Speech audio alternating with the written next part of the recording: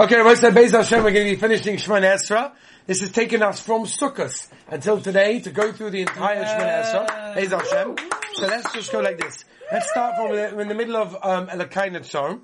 The Siddur reads like this: Psach libi b'soira secha uva mitzvah secha tirdoif nafshi. Okay, Psach libi b'soira secha obviously means, this is by the way a beautiful tefillah. You think about this, every single shachos, when you say Psach libi b'soira secha and mincha and marav, of course, but I'll go upon him, but for sure by shachos, you're starting the day. I want the Rabban Yisrael to open up my heart to Torah. Okay. Over mitzvah secha tirdoif nafshi, and my neshama, my soul, should run after your mitzvahs. Okay, that means we did this yesterday, but the tefillah right before this is benafshi ka'ofa l'chol siyah, which basically means that we ask for humility. We shouldn't be bothered by things. Our neshama shouldn't get agitated and angry, and therefore, after asking for humility, we then daven for Torah as a precondition for real success in Torah is unselfishness. When a person is selfish, it is very hard for him to learn and be koinet Torah. When a person is not selfish, that is when a person can really acquire Torah, which is why we ask specifically in that order. All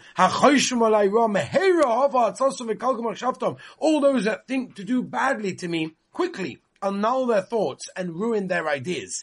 We ask the Rabban Yisrael to protect us from anyone that plans to do bad to us and allow their plans to fall to waste. Asay leman shemecha, do it for your sake, for your name. Asay leman yimelecha, asay leman kedusha secha, asay leman Torah secha. Do it for your kedusha, for your holiness, for your sake, and for your Torah. Rav Schwab Zatzal quotes the Torah. The Torah brings down in Simon Kuf Chav Beis that this over here refers to Chazal in the name of Shmuel, that anyone that says these four things with kavana, with concentration, will be zoicha to the Shechina. It's an incredible thing. We say this every single day. And he explains this to mean that if one's only wish in life is to create a Kiddush Hashem, that's his want, that's his wish, to create a Kiddush Hashem, he is worthy of having all his tefillahs answered. That's an incredible thing. Leman, so your loved ones can rest, your hands should save me and answer me. We refer to the right hand specifically because the right hand of Hashem is always a reference to Nisim, miracles. We want to be included in the Rabban Yisrael's Nisim. My expressions from my mouth and the thoughts of my heart should be favorable to you, Hashem, my rock, my savior. The Gemara tells us, we've learned it just recently in Brachas Daf Daled Amud Beis, where the Gemara says that designating these words of David HaMelech and Tehillim Perek Yud Tes as the correct and appropriate conclusion to Shemonei Esrei. No matter how much we try to express ourselves, we have many feelings that we just didn't manage to surface, we didn't manage to express. And we say, Ribono Shel Olam, it could be that our Shemonei Esrei wasn't what it was meant to be. Maybe we didn't have the right kavanah. Maybe we didn't say the words properly. Maybe we didn't think about it. We're thinking about what's going to be for lunch. We're thinking about all sorts of things. We're asking the Ribono Shel Olam here, not only the expressions of the mouth that we just said in Tefillah should come to you, but anything that's in our heart should also come to you. Now, after the completion of Shemonei Esrei, we take leave from Hashem by taking 3 steps back, which symbolizes bringing us back into the Heichal, the Ulam, and then the Azorah, which is of course where we came from. After the 3rd step, a person says the following, which is basically 3 phrases.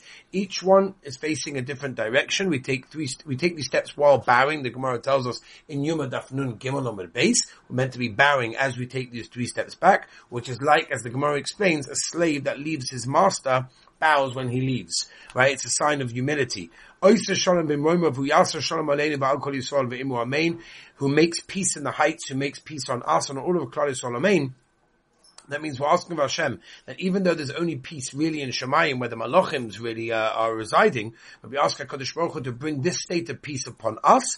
Who exactly we're saying Amen to? We generally do not say Amen to ourselves. Rarely by benching we say it, but generally not, because what's the Pshat? The Magen Avraham tells us in Simas Samach Vov, Sivkot and Zayin, the Magen Avraham explains a beautiful pshat why we do what we do, and he says a secret. We're speaking right now to the 2 malachim that are escorting us and protect us. We're asking them to help us get our tefillahs accepted and not allow any effort not to allow our tefillahs to be accepted. And as tefillah is in the place of korbanos, it's appropriate that we add the following.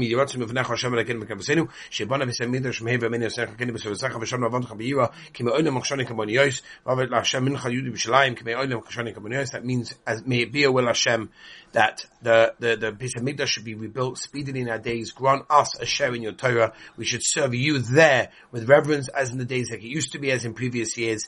And the offering of Yerushalayim and Yehuda will be pleasing to Hashem in days of old and in previous years. And that concludes our Shemonei Esrei. I hope that Be'ez Hashem, through the words that we've said over here, everyone got a chizuk in their Shemonei Esrei. Review the words, review what we've said. It's amazing, it's important. It's also Gavaldik Azach as well. And I want to remind the Olam that we have a Sefer, which Baruch Hashem has been printed, of all the inyanim that are in the share of Shemonei Esrei, which you can review all of these wonderful shurim as well. Tomorrow, Be'ez Hashem, we're going to be starting a brand new series on Siddur, continuing from Shachris. We're going to be starting with Tachanun. We're then going to go to Ashrei V'Letzion, and then we're going to move to Aleinu Be'ezus Hashem.